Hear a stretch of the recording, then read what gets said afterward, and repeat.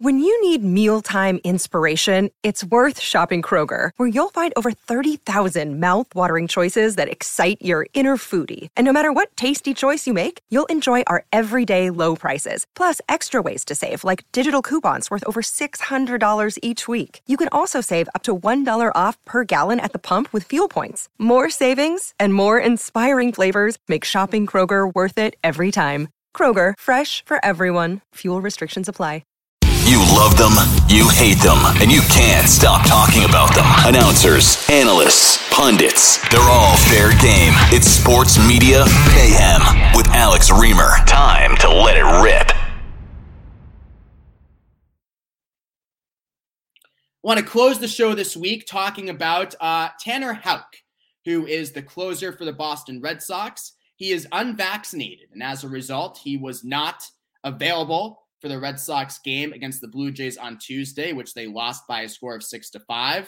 The Jays scored 2 runs in the ninth off Tyler Danish and Hansel Robles, 2 rather mediocre relievers, for those who don't know. And Tanner Houck, of course, getting killed for this because he is the Red Sox closer. And if he were vaccinated, he would be able to travel to Toronto and thus play against the Blue Jays. But he is unvaccinated, and as a result, the Boston media exploded on Tanner Houck.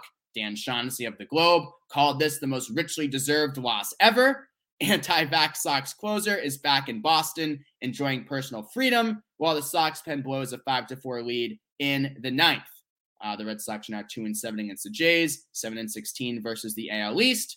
But evidently, everybody's okay, Shaughnessy says, with Tanner Houck quitting on his team. Chad Finn, who's another columnist for the Globe, says counting that as a blown save for Dr. Houck. Jarren Duran, who's one of the Red Sox top prospects, he's been their leadoff hitter for the past several weeks, also not on the trip to Toronto because he says he's still doing his research about vaccines. Okay, and this begs the question, is this fair game? Is this about politics or is this about sports? And obviously, the COVID and vaccine debate has become beyond politicized, but this is not about politics. This is about criticizing a player who's putting himself ahead of the team. And what do you call it when a player puts himself ahead of the team? You call that selfish. So that's what Tanner Houck is being. He's being selfish. The criticism directed towards him is being spouted in strictly a sports context. It's the same stuff with Kyrie Irving. It's the same stuff we had in the NFL when there were a number of quarterbacks who were unvaccinated, Kirk Cousins, Cam Newton, a couple of others.